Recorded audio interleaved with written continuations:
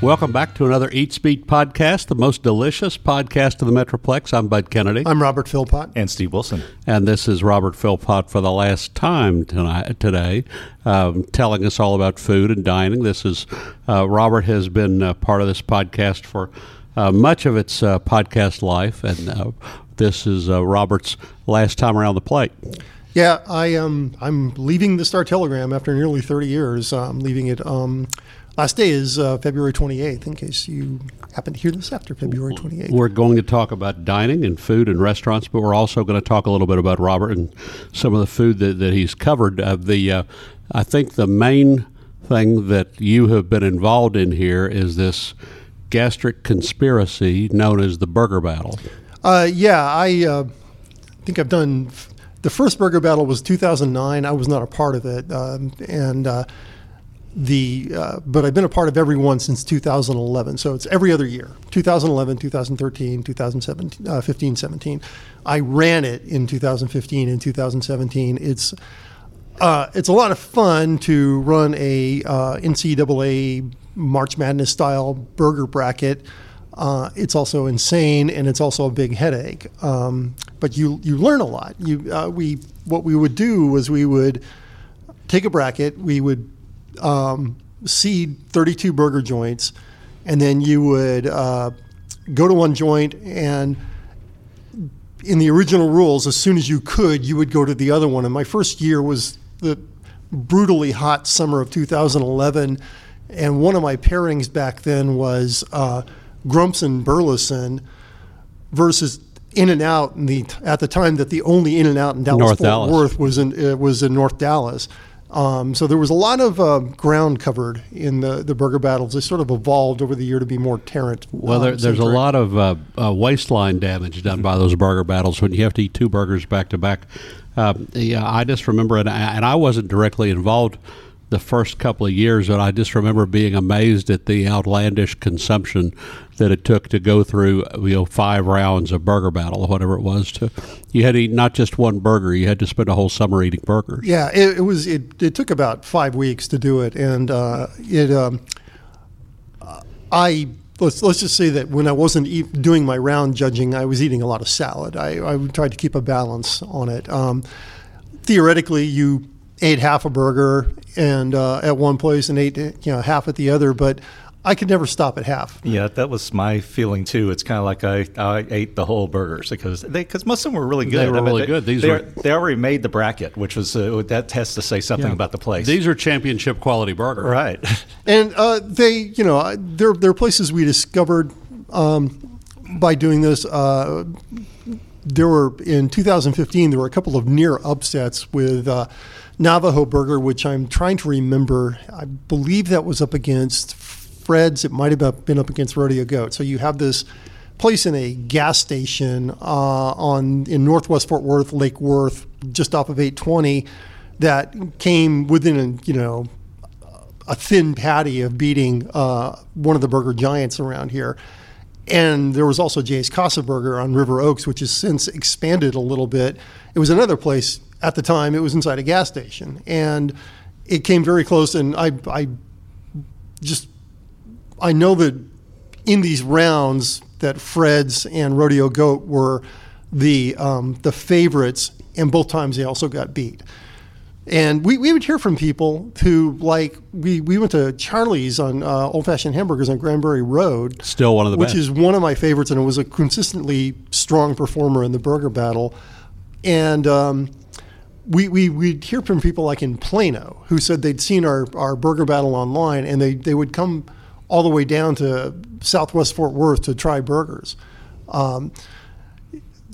It gave me this curiosity about burgers that, like, anytime I saw a new place open up, I had to try it. Well, who would be the all-time burger winner if you put up the Fred's 2011 burger against the Rodeo Goat 2015? Who would be the all-time? I would have to give it to Fred's, just on the fact that they were the only multiple winner. Only multiple winner. But the best round I ever had was it's the place in Cleburne with the outside restrooms. The burger Nicky bar. D's. Nicky D's. Oh, in Crowley. Crowley. Nicky D's in Crowley versus what used to be, what at the time was Salsa Fuego. And we would, as the rounds went, as we did the rounds, we would increase the number of judges. Like in the first round, one judge would come out. On the third round, there'd be 3 judges. And that was a third round matchup. And it was like one of the longest arguments we had over who won. And I think it eventually. I think it was a big cheese battle too. It was like because both of them had really good cheese. Yeah, and I think it actually came down. Fuego Burger really has good cheese. I actually think it really strangely came down to one of the Nicky D's burgers had. You're not going to hear me say this very often, but it had too much cheese, and it was that thin a margin on it. Nicky D's is one of my favorite places. It's like when I was assigning the bracket myself, I always gave myself a Nicky D's round. Any place where the restrooms are outside. I noticed you tended to assign yourself to Nicky D's. That was great. What was the weirdest restaurant of any kind that you went to? I mean, and I'm talking about you doing restaurants. I mean, you've been, obviously you've been writing here for 30 years and started. I looked up the first couple of weeks you were here, you reviewed both Doc Severinsen and Cracker, which showed the breadth of experience. Yeah, that was actually a few years in, because I started as a copy editor in 1989, so I was like kind of behind the scenes for about 3 years, and then the Star Telegram launched Encore, which in '92, which was an overnight entertainment review and news and review page, and it started as a 4-page tabloid-shaped thing, and it had a lot of space, so we reviewed everything. Malcolm Mayhew, who coincidentally was a judge on many of the burger battles, was an alternative music writer back then, and he reviewed Green Day before they became huge, and he reviewed them at a St. Patrick's Day show where there were fewer than 100 people. Yeah. So we reviewed everything. But you wrote about arts, music, entertainment for 20 years, and then the last 6-7 years you've written about food. What's the weirdest thing you've had in the last few years? The weirdest thing I've had is easier to answer than the weirdest restaurant. But I can't remember why I did this. I think it had something to do with some booth at the state fair or something. But there was it was actually a pest control company that was serving fried insects. So tried them. There might be still some video out there of me gulping these insects down. Weren't bad. They didn't taste like chicken, but they had a nice little crunch. The secret with insects is seasoning. Lots of batter. Lots of batter, lots of seasoning. And then for the stock show one year, my former boss, Rick Press, who was one of the founders of the Burger Battle. And of this podcast. He asked me to do a story on calf fries, or as some people might know them, Rocky Mountain oysters. If you're not familiar with calf fries, they are basically calf testicles. They're what's been removed when you make a steer, right? Yeah, and the whole history behind it is that.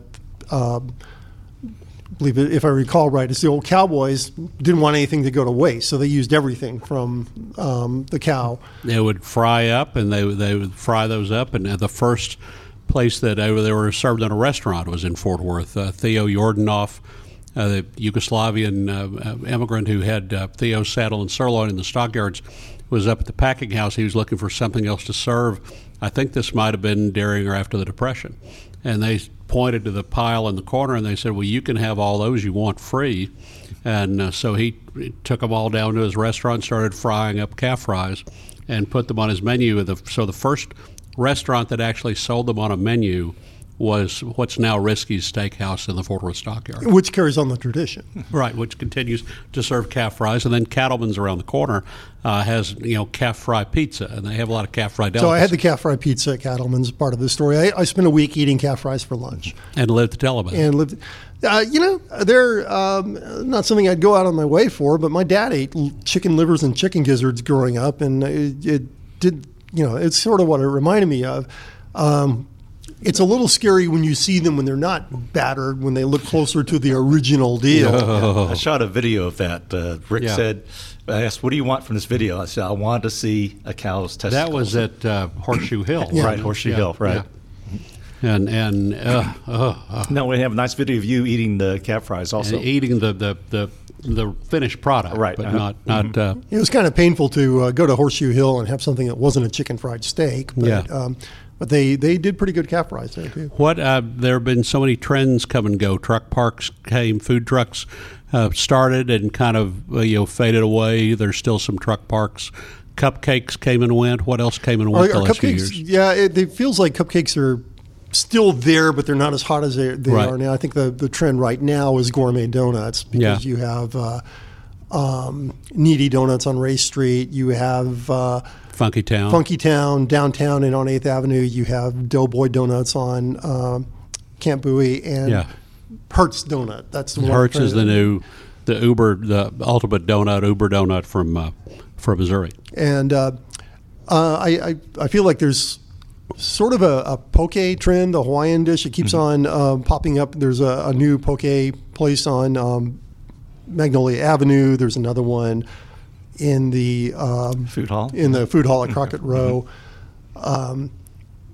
It's one of those things where you feel like it's still going, but you wonder if it's if it's on the downside of its trend because so many people are doing it. Well, what do you think, Steve? I mean, that was one thing that came to mind this week when Robert reported first that still covering these stories, breaking stories, that Kona Grill had closed in Crockett Row, and Kona was a big name, restaurant, big name chain with a menu of sushi, and they'd added poke, and they'd put things on the menu to try to keep up, even though it was a big busy chain, and they were trying to latch on to whatever was going on, but it seemed like they couldn't catch on. Why couldn't they make it serving sushi and poke? I thought they could. I mean, it was really nice inside there, too. It was really well made. Even though it's a chain, you go like, wow, this is a really nice chain. A really nice the second floor restaurant. Right. Yeah. And I'd actually only been there once. Maybe that's a key.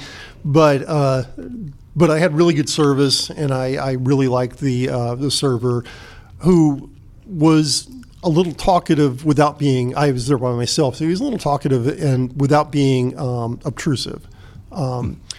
This location, is kind of off to the corner, so that might be something to do with it. You weren't sure where to park, right? Yeah, parking is always an issue around there, and but the food was really good. It just seemed too much like a chain. There is so much pushback now against chains, and now we see the age where customers just refuse to go to chains. It used to be 21, 22, and now it's up into the 30s where people say no chains. I grew up going to Bennigan's and Chili's, and I don't want any part of it.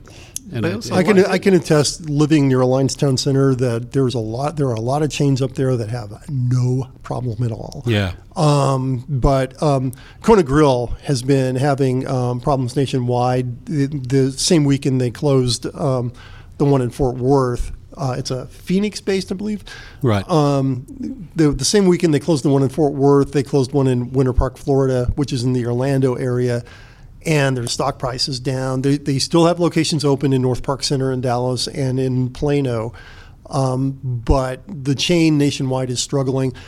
I don't think the construction issues or the location of the one on West 7th, when that opened on West 7th in 2014, I think, it had a little more visibility, but then there's been a lot of building up since then. There's been a lot of movement toward the center of West 7th. And of course, you have right around the block is the food hall at Crockett Row.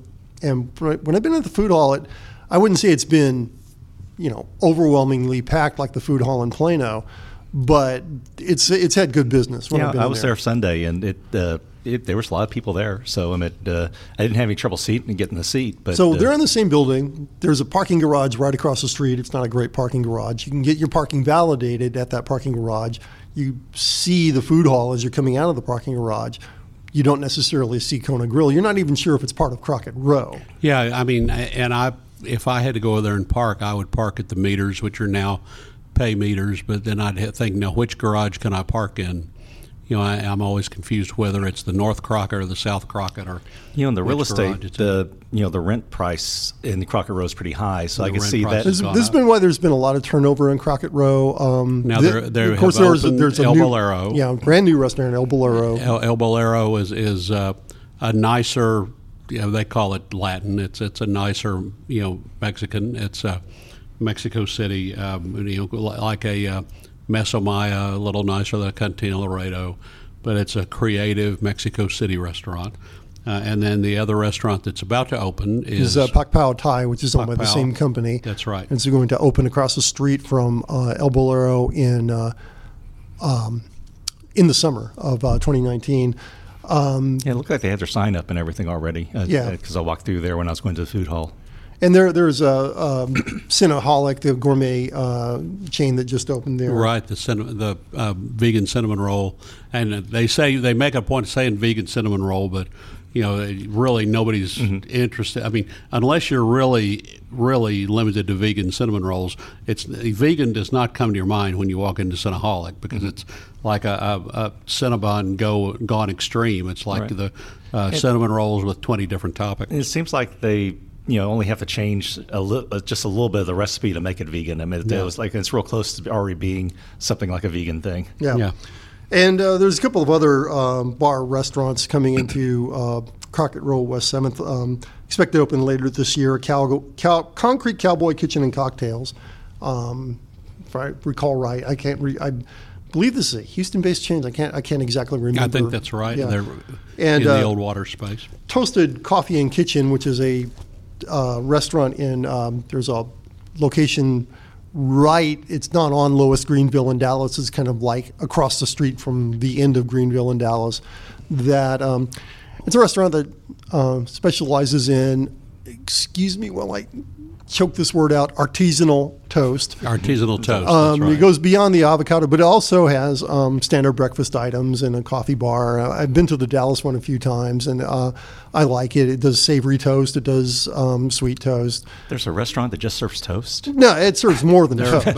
And the toast has things on it. It's They're not all just, about the toast. yeah, they're not just putting it in a toaster and browning it. They're actually putting things on the toast. 12 different kinds of toast with I toppings. They use it just like Velvet Taco uses the tortilla as a palette. They use the toast as the canvas for their.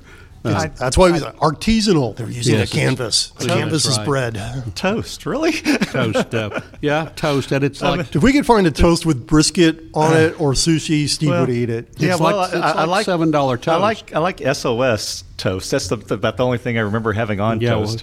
We know all about that. So, now, Robert, you've also been our brew pub and brew house reporter, and Deep Ellum is coming in the West 7th area and is coming with quite a flourish. So I let Luke Ranker, our Fort Worth City Hall reporter, avid customer, who is a big his Instagram feed, to give you an idea of Luke, who's like 27 years old, his Instagram feed is News and Brews.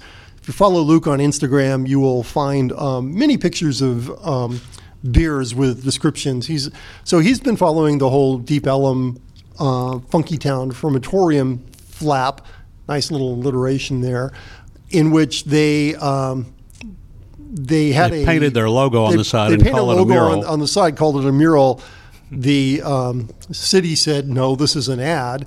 And there was a little posting on Facebook about them having to take this down and the struggles they've had. They aren't the first restaurateur I've heard about having struggles with any city's permit process. Signage, right. Yeah, signage, permits, anything you want to do within the restaurant is you're going to struggle a lot. It's why restaurants often miss their target date, is because they're dealing with a lot of stuff. Jambo's wasn't allowed to have a mural on the side of the Arlington Steakhouse in Arlington. You can have in Fort Worth, you can have artwork. Brood has artwork on the side, but it has to be artwork. It can't just be your trademark in big, garish colors. It's almost necessary to have the artwork now because of Instagram. Yeah. The thing with Deep Ellum is when they posted about this on their Facebook page, they got a little backlash from Fort Worth people saying, it's like, way to, you're coming into Fort Worth. And of course, the fact that it's a Dallas place coming into Fort Worth is going to put a lot of people on edge anyway, even though many of the places in Fort Worth have Dallas origins. But they got a lot of pushback. What are you trying to say here, Robert? Well, regardless of the origin, how's the beer and what's the food going to be like? I haven't looked at it closely enough to know what the food is going to be like. I like Deep Ellum's beer. Their Deep Ellum Blonde is one of the better one of the very light best beers you'll find around here. Yeah. It's there are a lot of. I tend to lean toward stouts, so I like some of the beers I like are like Liquid Temptress. Mm-hmm. Shannon Brewing in Keller has a couple of good stouts. Martin House has been developing some interesting stouts. Is that like Raw Ugly Pug? Is that a stout? Ugly Pug is a No. block lager, Yeah. if I recall right. Yeah. Yeah. I'm trying to think if RAR has a stout. They must have one. They have, I believe, Iron Thistle is the closest they come to a stout. I think it's like a Scottish ale. Okay. Mm-hmm. And they have something called Iron Joe, which includes Avoca coffee in it. That's right. And I like that kind of coffee-ish Coffee chocolate flavor. Now, so and this is and Deep Ellum Brew House is opening on University Drive, north of 7th, toward the Starbucks. Speaking of coffee, but they'll be in that mid-university area, and this is a little trick you have to know about Fort Worth. Hacks Fort Worth people need to teach everybody. There is a North University Drive, a South University Drive, and a Plain University Drive that's neither north or south. And so that's in the section of mid-university that has no direction whatsoever, that starts numbering at White Settlement and goes to past the railroad, goes to Vickery, where they start numbering as south. And it's just north of the intersection of University West 7th, Camp Bowie, Bailey, one of the more confusing intersections. And one of the more congested. And they've actually improved it. Yeah. And it's still confusing. And now the problem is that the valet parking line for Eddie V's tends to stretch out into the intersection, on a Friday or Saturday night. So it's kind of tough to get through the intersection. And there's also Juan Rodriguez, former Riata chef. He has a taco place. Coming to Austin City Taco. That'll be right there between Starbucks and Deep Ellum. It's under construction now, if you're wondering what that construction is. And the mystery restaurant across the street at Lisa's Chicken, that we know the name of it is Cook Shack, and we know that it's owned by the president of the Colorado Restaurant Association, who owns some Cheddars and has had some other locations, and we don't know any more about it because his email doesn't answer, his phone doesn't answer, and I haven't got the paperwork back from TABC, so we continue to investigate the mystery of what will be Cook Shack in the former Lisa's space. It does have a liquor license. That's what I'm looking. That's all I know. So I'll be leaving that up to you. Now, I'll try to stay on top of that. Steve, you're going to have to, this is the big thing, Steve, is somebody's going to have to cover the great northern metro, because it's like we've counted on Robert all these years to come in and tell us what's going in an alliance, so that we don't. There's so much traffic up there. I mean, you've got the West. I try to cover like Central and Arlington, and Robert has always come in and told us whatever new thing is going up on Heritage Trace, and now one of us is going to have to man up and go out there. We're expecting the Shell Shack on Heritage Trace. The signage is up. The lights are on inside. We thought they'd be open by the end of February, but they're telling me March. And I went to Grub Burger the other day. It was pretty good. Yeah, I like Grub Burger. Where are you going to eat now, and where are you going to never eat again? So,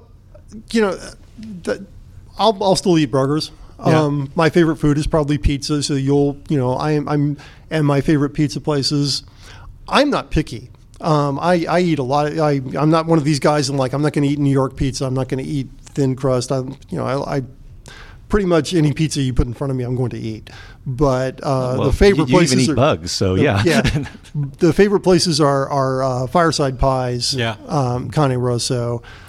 We like sitting at the bar at Taverna Rossa in South Lake. We like the pizza there is not quite as good as Fireside Pies or Cane Rosso, but the bar is very cool. And there are some good toppings on the pizza. It's fun to talk to the bartenders there. I like sitting at the bar at Fireside Pies too. So that more than Coal Vines? I really like Coal Vines red sauce. Yeah. Coal Vines is a place for grown-ups. Yeah. The problem I had the first time I went into Taverna Rossa, the noise level was so heavy, I was wondering if I'd ever come back. Yeah. They seem to have found that balance now. But Coal Vines in South Lake is if you're ever up in the Argyle direction on 377, there is Earl's 377 Pizza, which not only do we like it for the pizza, but it's one of the most dog-friendly restaurants I've ever been to. We would take our Great Pyrenees there, sit on the patio, and the staff would actually remember Oliver. And there are some places they'll serve water dishes, but they're like styrofoam. And a lot of dogs will just take that styrofoam and tip it over and start chewing the styrofoam rather than having the water. Earl's brings out the nice little ceramic bowl with the water for the dog. And there's probably some places I don't want to leave anything out. I'm looking forward to the opening of Zoli's New York Pizza in Fort Worth, because I've been to the Zoli's and I think it's in Addison. Yeah, and we went to the one in Oak Cliff when there was one in Oak Cliff. Yeah, and I like that a lot. I like Jay Jerrier, get it open. Yeah, and there's going to be an interesting little New York pizza battle because you have Grimaldi's, right? But there's also there's a place in the Central Market Shopping Center. I think it's just called Slice, New York Slice. New York, and that's owned by the Joes. Yeah, and there's also on Jennings. I have not been to this place yet, but on Jennings, right at Pennsylvania, there's been some turnover in this spot, but there's a new pizza place there that's got a New York style, and I'm hearing some buzz about it. Mm-hmm. I can't think of the name of that, but I know it's there at Jennings in Pennsylvania, and it was a New York pizza before. Right, it's right. A little different. All the pizza and pastas, all the 9,000 different. I mentioned in the Eat Speed column Friday, I talked about Italianos in River Oaks, and that's from the Halili family, which was one of the first families that came over. For 40 years. They've been opening pizza and pasta cafes, and this was really a good little. It was a great slice of pizza. It was a great light. It was one of those inhalable pizzas, and I always give Pizza Snob as the example, where you start eating it and suddenly it's just like you go, and it's just gone, and you just it's just so light. Well, it has that thin crust too. Yeah, so you it's just take it right up. Right. So. And of course, there's a case to be made that people will say that steak or barbecue is the state food of Texas, but there's a big case to be made for tacos. And there's all sorts of places to have tacos in Fort Worth. Even when I feel kind of weird saying that Salsa Limon is mainstream, because their Mexico City inspired menu is a lot. It's not stuff you're going to find at a chain taco place. But I also like Taco Heads on Montgomery. Go out on a limb here. It's like Torchy's is the kind of place that will create controversy, and people. Good queso. I'm not like crazy about the tacos, but the queso is terrific. The queso is great. Yeah, the queso is fantastic. Yeah, the other day we had this lottery winner here on a $50 ticket, won $2 million or whatever it was, and somebody ran a poll and said, if you won $2 million off a scratch-off ticket, what would you do? And the number one answer was tacos for everybody. So that would be the big answer. But I recommend. One of the stories I did, was a story where I tried going from the cheapest Jack in the Box taco to at the time Revolver Taco Lounge was still in Fort Worth. He's now relocated to Deep Ellum in Dallas. Just got nominated. Regina Rojas just got nominated for a James Beard Award. Oh, really? And he, I think it's a regional award, but you would go. I was trying to go from a place where you could find a taco as cheap as like 49 cents to a place that had lobster tacos where the plate was like $30. Mm-hmm. Lost a little something in the execution, but I did learn a lot about taco places. And unfortunately, Hannah Tamiz, our diversity reporter, just left. She was wanting to do a story where you just hit all the taco trucks around, right, and got the really authentic stuff. But there are things you wind up getting so busy with other stuff you don't get them off the ground. But you were great at doing these completist kind of stories. I call them quest stories. Yeah, they're like you ate all the hot foods, all the spicy foods. You endured that. You ate some of the hottest things, on any plating, or you eat all the taco, or whatever, all the best burgers, you would go out and you would eat 27 places, and in order to provide comprehensive coverage. Yeah, when Kerry Darling was still working here as our pop culture reporter, he suggested doing a story on pies, and I was like, oh, I'll do that. I think Kerry wanted to do that story, and I kind of just stole it from him. I did, the first of these stories was something on donuts, and I went to a lot of donut places. And what I wish I had done with that story was talk to more of the owners and about their background. The pie story was one of my favorites because every baker has a story. Right. It usually involves their being in the kitchen with their mom or their grandmother, but every baker has a story. I really like talking to bakers. Did a story on kolaches because I'm half Czech. I forget what year this was. I think it was like 2014, 2015. I'm going to say, it was 2015. Either Gourmet or Bon Appetit did a story about how kolaches were one of the big trendy foods. And I'm like, really? Because my grandmother died in 1975, and she always had kolaches when we went to. And I think if you're really being purist about it, I don't even think you use the plural with kolaches. I think kolache is the plural. So I kind of went back with my heritage there too. Yeah. So, but yeah. Yeah, we stopped when I went to the high school journalism conventions in high school in 1970, 71. The journalism teacher would stop in West for kolaches. Not the Czech stop wasn't there. We'd stop on Main Street at Kolchak's, and then we'd go to Austin and have barbecue and Tex-Mex, and it was just all the things that people still adore now. Is there anything that you never plan to eat again? No, I don't think so. Okay. There's it is a line I've had was like I covered movies for about 10 years. I don't go to movies as often as I used to. I covered TV full time for 6 years. Don't watch as much TV as I used to. I used to go to a lot of concerts. I don't go to as many concerts. So I may continue food writing for somebody else. I might continue it freelance. I haven't really found a gig yet to figure out what I'm going to do. But, do I stop eating? I don't think so. We know that whatever you'll do it very completely and very comprehensively. And thank you for doing it with us all these years. So this time I have to say, until next time on the Eat to Beat podcast, I'm Bud Kennedy. And Steve Wilson.